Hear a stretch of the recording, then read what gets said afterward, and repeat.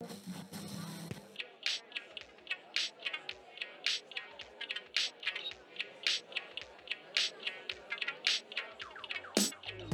there, I'm Christopher Schoenwald, and welcome to Life as a show intently focused on helping people find their professional pathway by exploring and unearthing the details of jobs from around the world. Before we get into today's episode, I just want to throw this out there. I have a channel over on YouTube, Life as a ...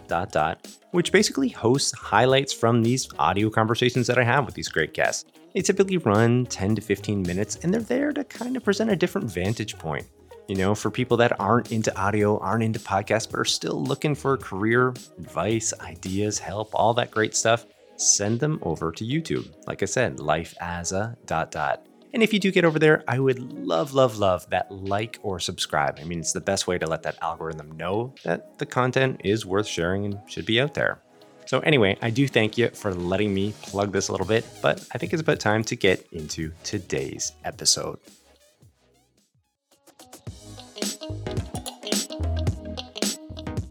Not sure if you're aware, but the world of podcasting has been exploding. I mean, get this. It's expected that there'll be over 100 million active listeners in the US alone very soon. And there's a genre for just about every interest you could ever have. I mean, heck, take this show, covering careers for young people. Pretty niche, right? Well, it also has a place, as does the content today's guest, Chad Shanae, specializes in: children's media. He's an awarded children's media writer and podcast producer, and he's been doing it for several years, all the while racking up award and acclaim for his work. And during today's chat, you're going to be given an opportunity to explore this world of professional podcasting as far as all it represents and offers to those within it. You're going to get this exciting look at an industry and profession that is still very much developing in scope and opportunity. So, I mean, if you're looking to take your interest in podcasting to another level, and possibly carve out a career, buckle up for this episode because Chad will have you sorted on all the details. All right, well, let me more formally introduce Chad to you and we can launch into things. Chad Shanae is a freelance children's media writer and podcast producer and likes to joke that he gets to be nice for a living. He's made it a career goal to spread kindness by emphasizing emotional intelligence and acceptance in the work he does. And Chad is a co-founder of the feminist fairy tales podcast, Girl Tales with Rebecca Cunningham, which is currently in its 6th season and won the 2023 Webby Award for Best Podcast Episode, Kids and Family. And for those not in the know, I mean, that's like the equivalent of the Grammy Award for entertainment. It's a big deal. Now, Chad was an intern on Chompers at Gimlet Media in 2019, where he learned all sides of podcast production. He then created the Mystery Recipe podcast for America's Test Kitchen Kids, which he wrote and produced for 6 seasons and had 3 million lifetime downloads. Chad has since gone on to start a freelance career and has worked as a writer and or producer for the likes of Spotify, Neon Hum, Realm Media, Wondery, Tonys, and more. He was a Webby honoree for Best Podcast Writing in 2021 and 2022, and a mentor with the Spotify Sound Up program and the Podcast Academy. Now, after having very few queer role models in media growing up, Chad is focused on diverse representation of all kinds in his work, with a specific focus on queer, neurodiverse, and disabled communities. And while his desire to include queer and non-binary characters in his work is important, Chad has found it's been even more important to use this self-discovery to empower inclusive work beyond his various intersecting identities. When kids consume media, they're constantly looking for a reflection of themselves. And representation is a way to tell a child that they're valid. Providing an opportunity for every child to see themselves in the media they consume is a major driving factor in Chad's work. So with all of this noted, here is my conversation with Chad Shanae. Yeah, so welcome to the program. How are you doing today, Chad?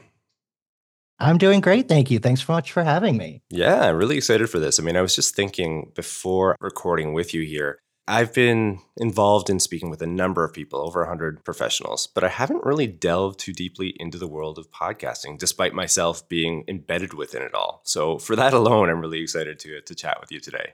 Yeah, I hope it gets a little meta. That'll be fun today for sure. Absolutely. All right, well, I do have this first segment lined up. It's something called Coloring Wikipedia. As my listeners know, it's a segment where I just read off a definition or two related to what the guest is all about. And I couldn't find a workable definition from Wikipedia on media writer, which was a bit surprising. So I did kind of have to work around that a little bit. And I did find something for content writer from Better Team, a job site. I'm going to read that off in a second. And I also have you down for podcast producer from, again, another job site, Indeed. So I'll read these off for you, and then maybe after you could comment. Does that sound okay? Yeah, that sounds great. Okay, so here we go. Content writer. Content writers produce relevant content for websites, blogs, articles, white papers, product descriptions, and social media platforms. They create content that is specifically crafted to capture the attention of a particular target audience. There you go. There's the first one. Next up, podcast producer.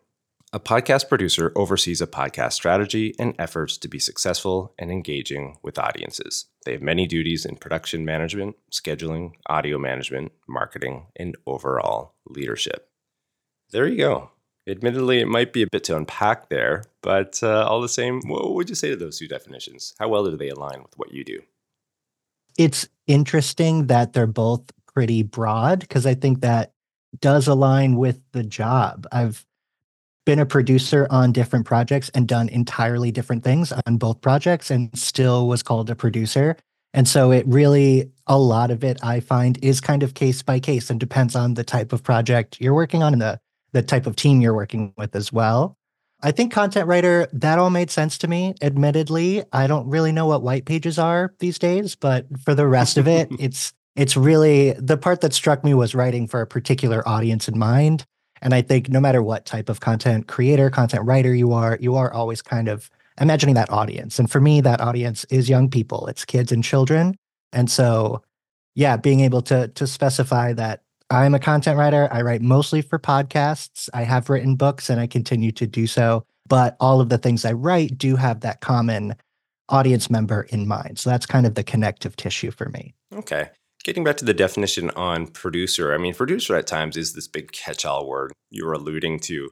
I'd be curious about some of the responsibilities that may be a little bit unusual based, project to project or whatever you're working on that kind of go beyond what like the stock definition that we just went over.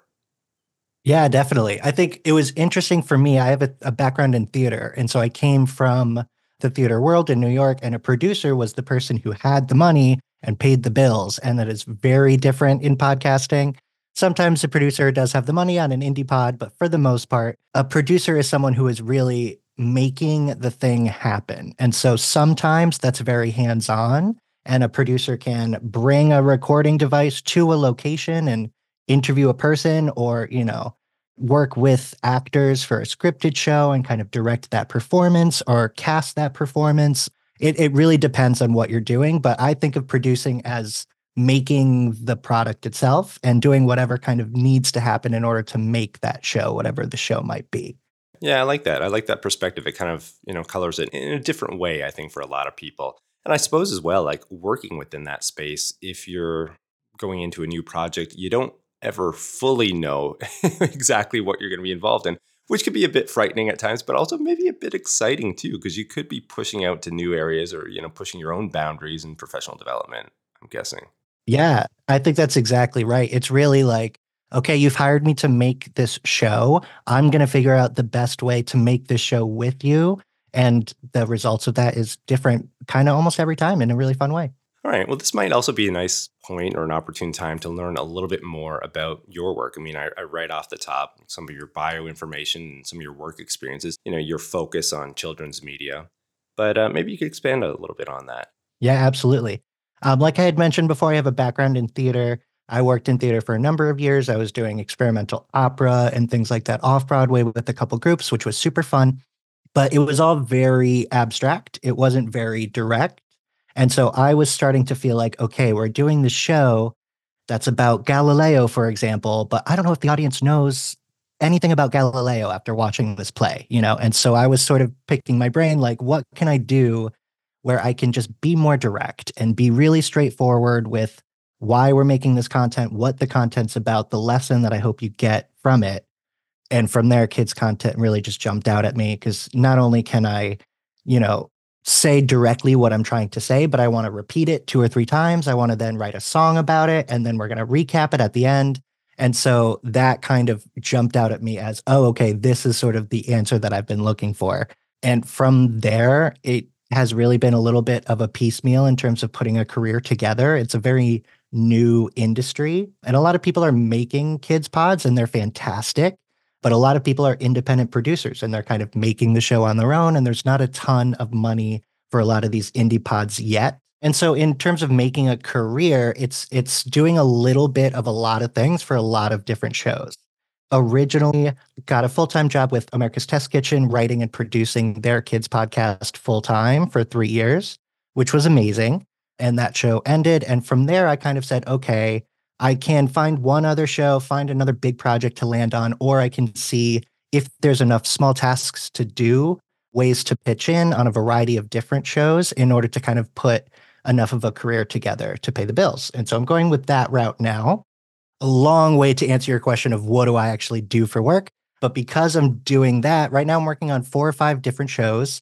I do different things for all of those shows, depending on what the show is and what stage of development it's in. A lot of what I'm doing now is booking. And so I'm working on a parenting entrepreneurial podcast that's sort of a little bit separate from kids and family. Most of my work right now on that show is just trying to book guests. And so doing guest outreach based on who the host is interested in talking to, trying to coordinate those schedules and get everyone in the same room at the same time to record, which is a challenge. I know about this. Yes. Yeah. So booking is a big part of it for some shows. It hasn't been in the past. It just happens to be for me right now.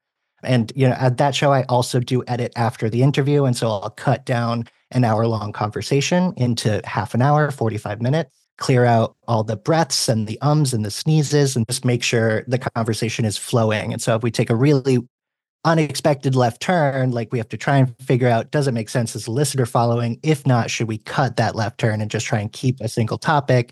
Things like that. So that's a pretty standard task that a producer would do. For other shows, I am just a writer. And so I just had a meeting this morning where we're talking about an episode of a kids podcast that's going to be about springtime. And what does it mean when spring comes? And why do things come to life all of a sudden? What's the science behind it? What are some of the myths behind it? So I'm writing tales like that. And I am doing sound design. And so a big part of it as well is fiction podcasts, some of which I've written, some of which I haven't written, getting all the actors' vocals in, organizing all the vocals, putting music behind it, putting footsteps, putting sound design, and kind of bringing that fictional world to life. That is definitely my favorite part of it. Sounds fun. Not the part that you get to do the most. That's sort of like the finishing touches. It never works that way, does it? The most fun thing is not the thing you spend your whole day doing. But that is also, for a fiction pod, pretty standard for a producer to do work like that. Yeah, it sounds like a lot. Yeah. In terms of skills, organizational skills, like that word right there, organization, is just kind of like flashing in my mind as you're listing off all the different responsibilities and all these different projects on the go. That must be a big part of, what you're involved in and a critical skill to have, no? Yes. Yeah. And something that, like I had mentioned, I'd been working full time for one company for years. And I'm 9 to 10 months into a freelance career at, a big company. I'm working on one show. We had a production manager and she was amazing. And I knew she was amazing, but you don't realize how amazing someone is until you don't have their help anymore. Yeah, right. But I'm essentially transitioning to being my own production manager and managing the production of 4 shows instead of 1, which is doable. It's not as crazy as it sounds because I'm not doing every step of every show. I just have to keep track of what is my responsibility? When does it start? When does it end? Am I hitting those deadlines? So in terms of this next segment, I think you've spoken quite a bit already what it relates to a day in the life, but maybe we could go a step further perhaps, where, like you said, you're juggling all these different shows. So how does that work itself out over the course of a day or maybe a week? Are you structuring it like this is one day for this program or this morning segment is for this, and then I'm going to transition over into this aspect or this program, or how does all that come together? Again, I am still pretty new at it. So I would say 10 months into working multiple shows at once. But I think a background in theater, anyone who has done theater kind of has those multitasking skills. So I think that's helpful. My day is very different depending on when my due dates are. And so I might talk about it as a week because that tends to be a little bit more consistent. But a couple of the shows that I work on have weekly check-in meetings. And so we'll all just get together with everyone who's on the show and talk about what episode we're working on or talking about what's going to happen that week. So I'll have 2 or 3 of those meetings per week, one for each show. And I try and split up my day based on the task that I feel best prepared for and not necessarily like the show that I'm working on. And so for me, I'm not the most creative in the mornings. I'm not a huge morning person. And so it's a little indulgent, but I do start my workday around like 9 or 10. And those first couple hours for me are administrative stuff. I'm following up on my emails, I'm making invoices, any type of booking that I might have to do, I find a little bit administrative. And so I do that kind of stuff in the morning. And then I'll take a little bit of a lunch with my dog and come back and get into some of the more creative work. And so maybe that will be writing a script. Maybe it will be sound designing an episode, filling out grant information or pitching a new show to someone. But whatever that kind of creative work is, I tend to do like a 12 to 3 or 12 to 4 time slot to really kind of crank out some of those fun projects. And then depending on how due something is, it might be a 7 p.m. pickup to like finish the job and get it across the finish line before the next day. Unfortunately, it's not the most uncommon thing to have to do, but I try and avoid it whenever possible. Yeah. No, I like that. I think it gives great perspective for listeners, in terms of how things are structured. But even beyond that, I also like the point of knowing yourself, knowing when is going to be the best time for creative work, when is a better point for you to be doing, like you said, the administrative and some of the things that, don't require as much creative thought, perhaps. I think that's an important sort of lesson for people to get into any line of work, but in particular, like maybe creative industries, and really have to know yourself and when is going to be the opportune time. And if you have that ability to kind of control and shift your schedule around to make that work, yeah, I think that's great. Really great insight there. Yeah, it's important too to like not get stuck in it. Like sometimes it'll be 3 o'clock and I'm like, okay, I'm in creative mode, but for whatever reason, the script is not good. Like I'm writing and it's not coming out, or I just have some block. And then I give myself permission to switch over to something mindless, even though it's 3 o'clock, just so I can keep moving something forward, which I think is important for sure. Well, you can slip into this other segment, a pathways one, and you've already kind of alluded to, how you sort of made your way into this world. You have this theater background and some of your work experiences as well. But all the same, I'd like to kind of like delve into that a little bit deeper if we could. And also acknowledging the fact that podcasting, I think 2004 is when it unofficially sort of kicked off, but it's been within the last handful of years where it's really, truly exploded. And I'm guessing here that when you're going through school, you probably had no idea that this is where you were going to end up. Is that an accurate assumption that I'm making here, or what? Yes. Yeah, that's entirely true. I think I had started listening to podcasts like towards the end of my college career, which was like 2006, 2007. But I did not know kids podcasting was a thing for years after that. And so it was definitely not what I thought I would be doing. In terms of the children's media side of things, would you say that in your youth, perhaps, like that was an area that was always attractive to you? Like you wanted to maybe get into that sphere in some capacity, but you didn't know exactly where? I think yes and no. I definitely was a big TV kid growing up. I was Nickelodeon all day, every day, and I was passionate about it. I loved those shows. I loved the characters. I didn't think of myself as someone who could make that. I didn't think about people making it, but I just knew that Rocket Power is coming on, Doug is coming on. Like I wanted to watch these things every time I could. And so I definitely knew it was fun and knew it was of interest to me, but I just didn't imagine working in kids content was like a job that someone could have. And so after college, it was kind of exciting to wind up here. Yeah. Well, I've got this other segment here, a Q&A discovery. You can kind of continue this back and forth. And I mean, to this point in your career, you've been part of some rather rewarding moments and had some accolades come your way in terms of the Webby Award for Best Podcast Episode, Kids and Family, 2023. That's certainly no joke. That's a big one for you. You've also been part of some, freelancing for some of the biggest brands and companies in your space, including Spotify, Neon Hum, Realm Media, Wondery, Tony's, and others. And outside of, the standard and stock sort of things you can attribute your success to, such as hard work and determination. I'm assuming that's been part of it. But outside of that, I mean, what else would you say is really helped fuel you to this point and allowing you to, achieve at the level you have been?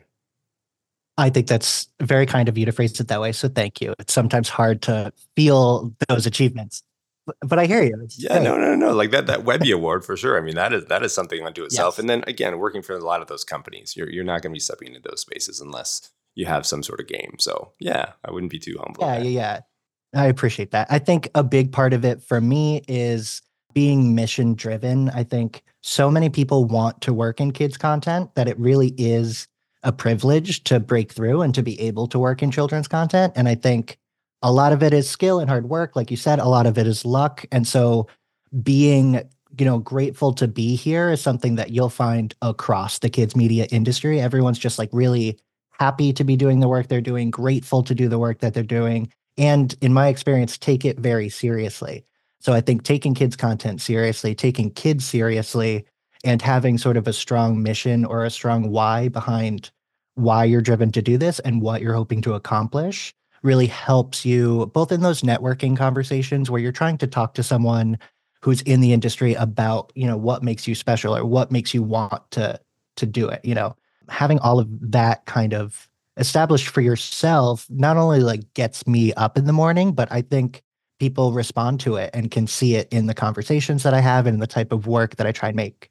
Well, passion certainly goes a long ways, and it's in almost every book of business or entrepreneurship. It certainly plays a big role, and like you said, I like that point. You notice it within people, and I think that that's a spark unto itself and allows for discussion to go further, and certainly for, like you said, networking opportunities. I think one step further, passion is really important, but it's also very broad, And so like you can be passionate about something, but why are you passionate about it and what are you hoping to accomplish are really important questions. I think if you want to work in media, and like I'm passionate about kids content for sure, but what I want to do is make an opportunity for every type of child to see themselves in the work that they're watching, in the work that I'm making. And so that like very specific goal is actionable, helps to keep me focused on the type of projects I want to take on. And it helps people keep me in mind for specific types of projects, as opposed to someone who's just wanting to do a little bit of everything. You might be applicable for more things, but you might not be the first person to come to mind. There you go. I think in a roundabout way, you just answered that original question that I asked. What you attribute your success to. I think it's maybe a mindset like that. Like I think that really distinguishes a lot of people. I think that's such a great point. You could be passionate about something, as you said, but if it's just really general, that can get you a certain point. But when you kind of refine it and narrow it down to something, and you have this mission attached to it, like you said, that's actionable. Like that's where a lot of the results can be derived from. So yeah, I like that. I think it's a really, really Yeah, great point I there. definitely agree. I was super passionate about theater, but I wasn't trying to accomplish anything in my theater career. And I think that definitely was noticeable. One other quick question here too. You'd mentioned that a lot of people are interested in getting into this space, this children's media space. Again, with podcasting exploding right now, I can imagine that. But is that making things that much more competitive? Have you noticed like year to year things being ratcheted up in that sense? I think kids podcasting especially is still in like a what's the phrase? Rising waters raise all boats kind of situation where like it's not necessarily yes, it's competitive. There are only a certain number of companies who are paying livable wages to do this work. And so like getting in and getting the attention of those people is competitive. But there are so many shows made by people who, like I said, are trying to accomplish a mission. They're working on a project with their family. They are having fun with a sketch comedy group. There's a lot of people in the industry who are excited about making their show and who are less focused on making a thriving career. And I think we will get to a point where everyone is making a thriving career. I don't know if we're there yet, but I don't think that the industry is filled with sort of this competitive vibe. I think the vibe is still do your show. You're amazing. Let me know how I can help you. We need something like this. This doesn't exist yet. What's the angle of your show that doesn't exist yet? Like trying to lift each other up, I think is what you'll find more than any kind of competition. That's another question here. What are some of the biggest challenges that you're facing within the work that you're involved in?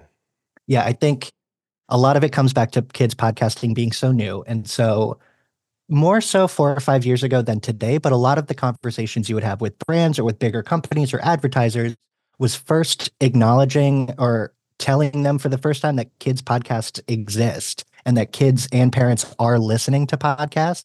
It's still kind of a hurdle to overcome before we can then have any other conversation we want to have, whether it be about advertising, branded content, whatever. You have to start by convincing people that kids podcasts are here to stay and they have a real audience that really is listening to whatever we want to tell them, you know? And so that's definitely a big one. You also, in children's content, have a lot of bigger brands or companies that don't give enough attention to writing for kids in the sense that they think it's kind of just a simplified version of writing for adults. You don't necessarily have to have a kid's content writer to write your show. And I've come into shows as an editor, as a, doing sound design and things like that, where they just didn't really bother to try and bring a kid's content writer in. And it kind of shows in the content itself. It's its own language when you're talking to kids. I would assume so. It's completely different worlds. I mean, maybe that speaks to the point of the industry still not being evolved enough to source enough talent to do that. I don't know, but like it would seem like a bit of a no-brainer that, Yeah, I would think so too. I think a lot of people do know that it is kind of a special thing, but those are often the brands that are working in kids content across the board. Other branded shows from bigger companies that care less about the content and more about the marketing opportunities. Like those are the customers that I've seen aren't necessarily giving writing for kids content as much weight as they could. And so that is definitely a challenge, and it creates other challenges down the road of editing. Hi, this actually doesn't make sense. This language isn't quite accessible to the age group you're hoping for. The topics are too complicated. It just gets really messy. And so like figuring that out from the writing stage is really important. Are you noticing a shift in that sense though? Yeah, most definitely. I think, I haven't been in the industry for long, but the industry hasn't been an industry for long either. Right. 4 or 5 years ago, I think it was way more common than it is today. I do sometimes still hear of it, but for the most part, there are a ton more people writing for kids podcasts now than there were 5 years ago, for sure. I have this other question here. In researching for this talk, I came to understand that, inclusion and representation are important aspects to the work that you do. In fact, you note them to be guiding principles. I'd love to hear a little bit more about what you mean by this. Yeah, totally. I think this plays in a lot to the sort of mission-driven work that I was talking about earlier. But for me, representation is the cornerstone of why I do children's content. I think as a queer person, I was growing up and I did not have a ton of role models, especially in children's content. I did not have role models, but even, the one thing I can think of was watching Graham Norton's late night talk show growing up, and that was not for kids. And so it's not positive childhood representation of queer people, right? And that led me to be ashamed for a number of years of who I was. I thought it was something that was a defect, something that was not right, something I need to hide. And I think just the simple fact of seeing someone who was like me exist in the media, in a cartoon, on a TV show, would have saved me a lot of time in trying to untangle those feelings. And that lesson for me applies to all types of representation. And so queer representation in kids content, I think, is very important and is a very polarizing conversation right now, especially. But I have taken that moment to say, okay, we need better representation for all types of children, for people who are differently abled, people who are disabled, people, just of any type of background. It's really important to be able to see yourself in the media you're consuming. Otherwise, you don't know what's possible, And so that for me is really why kids content is so important. You still have time to tell a child that they are valid before they develop any feelings otherwise. And so I think, yeah, that's why representation is a guiding principle for me. Yeah, I love that. I mean, it's absolutely, powerful, I think, for children to hear that for all the reasons that you just outlined. I mean, critically important. And it's encouraging to hear that this is an area that is, developing further. I mean, still has a long ways to go in terms of children's media, perhaps. But the fact that you are still able to be, building this into your work and allowing it to come through is, it's got to be special, not only for yourself, of course, but for the people that you are reaching, for those children that are able to identify with this character and find some commonality and, gain some sort of level of power themselves from it. Yeah, it must be a wonderful thing to be part of. Yeah, it is really fulfilling. That feedback that we occasionally get, even if it's like 2, 3 listeners based on a single character that we put months of work into, it means so, so much. It really, really makes it all worth it 100%. Yeah, yeah. I couldn't imagine it not, creating that sort of impact for you. So I'm guessing, like, transitioning to this other question here, you must be, heading into a fairly good spot right now, career wise. You'd mentioned already, transitioning into your own freelance work after working for rather respectable companies, having some award and accolade, as we've already spoken about today, and having this opportunity to build in some meaningful impact to the work that you're doing. What would you say to this in terms of where you're at right now with your career? Yeah, I am grateful for where I'm at in my career right now. I think a lot of hard work went into it, and a lot of being in the right place at the right time also went into it. There's a number of opportunities that I got that weren't by chance, but there was definitely a chance element to it. And so I think you just have to stay grateful and stay humble. I'm still living in a 1 bedroom apartment. I do feel like I have the beginnings of a career, and I'm really excited to keep doing this work, but I am still in debt. I am not, making any type of figures.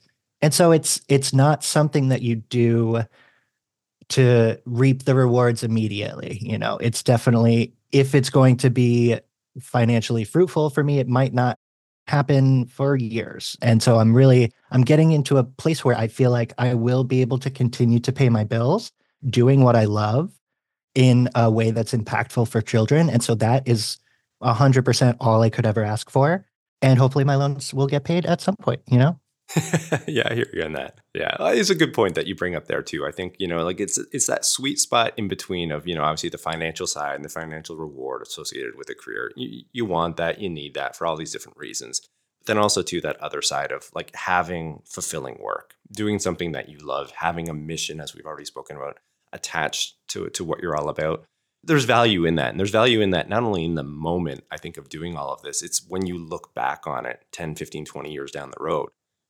I'm guessing here that people, maybe when they're retired or close to retirement, they're looking back at different points in their career and they're not thinking about, oh, I remember when I was 25 and I was making this much money. Perhaps some people do that.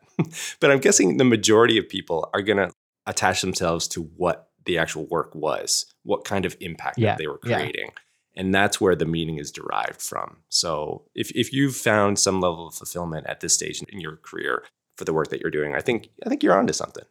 Yeah. I think undeniably, I feel so lucky to do what I'm doing. And that implies that I feel successful. I feel like I've gotten somewhere, which is great.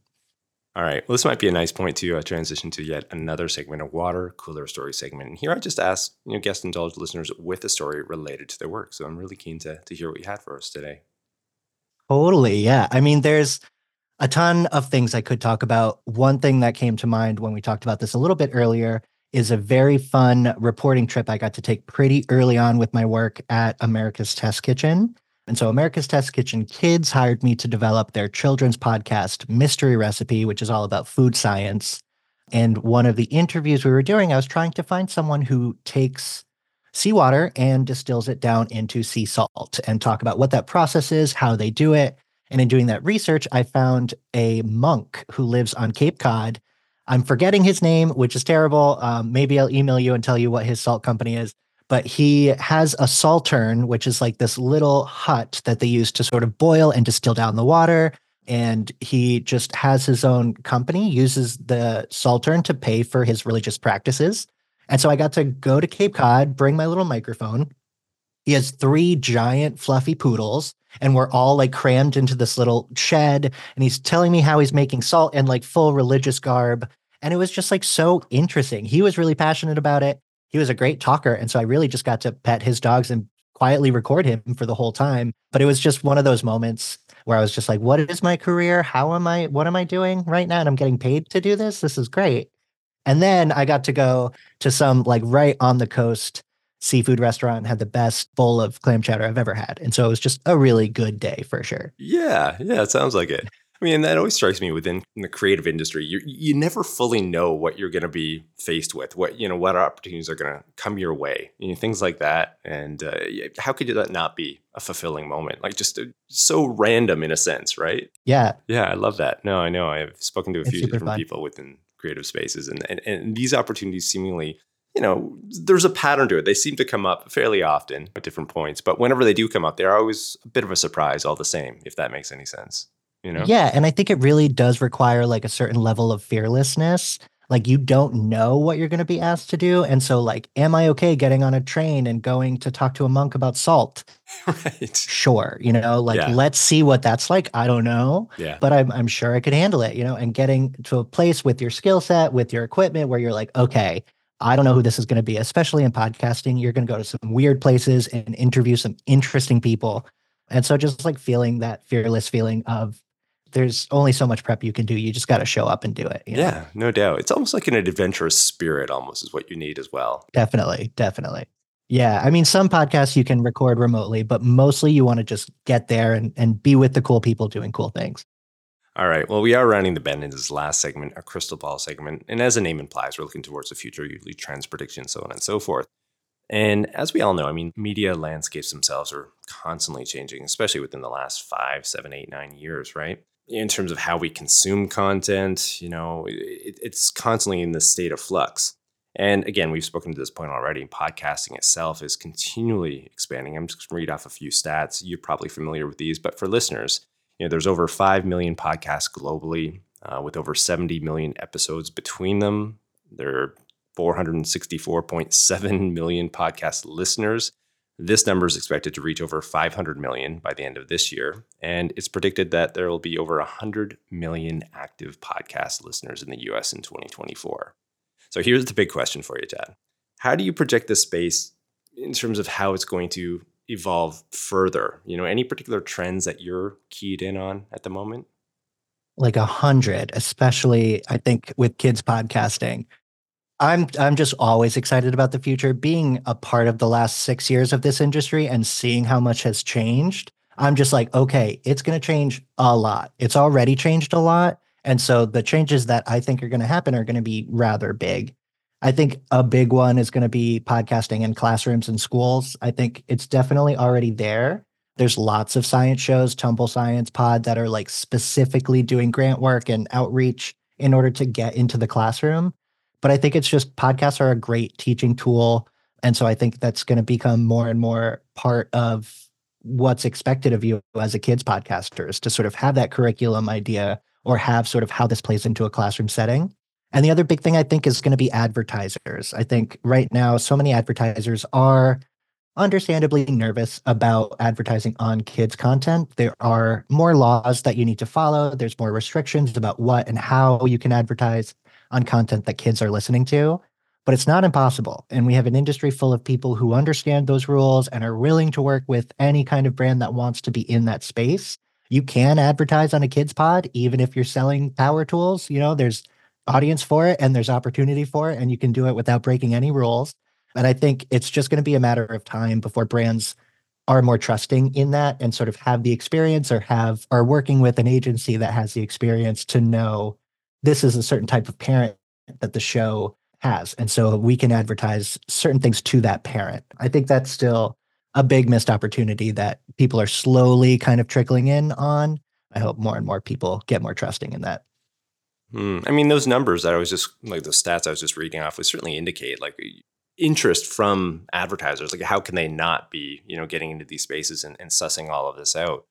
Yeah, that said, I mean, there definitely. are some complicating factors within all of this as well that need to be worked out. And that kind of strikes me as despite all of this and the expansion that it's experiencing right now, this is still an area that is still very much in flux. It's still developing in a lot of respects, which I think presents a lot of opportunity, excitement, and then of course a bit of challenge in there as well. And I think I'm guessing like people like yourself that are embedded within it all, you have to understand all of that, of course, which I'm sure you do. Like you don't fully know where it's going, but you're kind of along for that ride. And it must be exciting, like I said, to see where it is sort of evolving towards.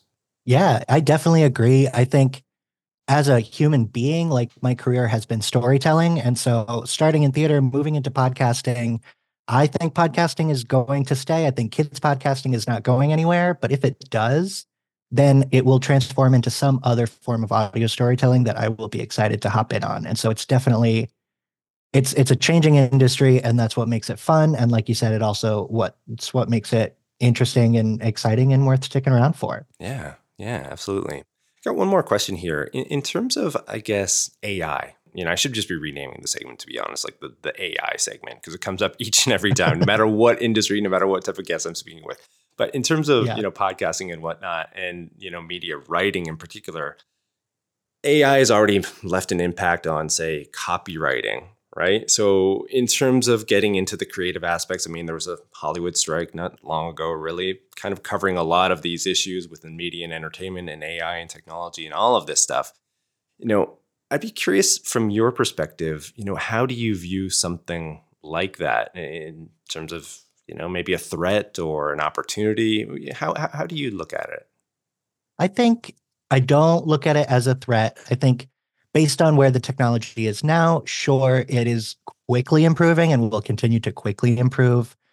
But the industry is just so new, and there are so many people who are, like I said, so mission driven. That's the part of it that robots can't replace. And it's so fundamental to children's content. Like, why you are making that content is such a big question for kids' content that I don't know that a robot can really handle those whys. And so even if I do not use AI for any type of writing, even if other people do, the robot is not going to make the reason for your writing. And so if you don't have that, then the content's not going to be something that we need to worry about in the industry, And I don't think a computer can fake that. I do think it's great for administrative tasks. And so things like booking, things like finding guest suggestions, expert suggestions. It's just, for me, I use it sometimes like a smarter Google search, but I don't use it to like create any content. Yeah, I think it's a really insightful point. Kind of the purity. I mean, the context of what you're doing, like you said, like the AI and the robots themselves can't really get to that point yet, and thankfully so. I think there's a lot of content that doesn't have that heart. I don't want to name names, but that's the type of content that I think AI can take over pretty quickly. But it's not the type of content that I'm trying to make or the people that I care about are trying to listen to. And so to me, it's not a super big threat. I've got to say, Chad, I mean, I've absolutely loved this conversation. I mean, from start to finish. I can't believe we've blown through it already. Thanks for coming on the program and sharing all of this. I think listeners are really going to appreciate it all and have a much better and deeper understanding of, the work that you're involved in. So yeah, thanks again. Yeah. Thank you so much for having me. I'm so excited to talk about kids podcasting. Any families listening who aren't already listening to kids podcasts, they exist, they're out there. And anyone who's interested in working in kids podcasting, I would love to talk to you. And so feel free to find me, to reach out. A big part of my day and a lot of kids content creators' day is just meeting with people who are trying to break into the industry and sharing some of the things that we learned. And so I'm always excited to do that with new folks. Now, for those interested in learning more about Chad and his work, you can do so via LinkedIn. You can also find him at his personal website, chadshonai.com. And for reference, all this information, including links, will be in the show notes. And hey, I mean, if you like today's show, please be sure to tell a friend and share. To show further support, you can rate, review, and subscribe wherever you access your podcasts. As I mentioned off the top, head on over to YouTube. I do have video highlights of these conversations, 10 to 15 minute videos, and kind of take things in a different manner. And if you do get over there, would love that like or subscribe. And finally, don't forget to join us on the next episode of Life as a, where we'll continue to explore and unearth the details of professions and the people behind them. I'm your host, Christopher Schoenwald. Until next time, stay curious about life and living.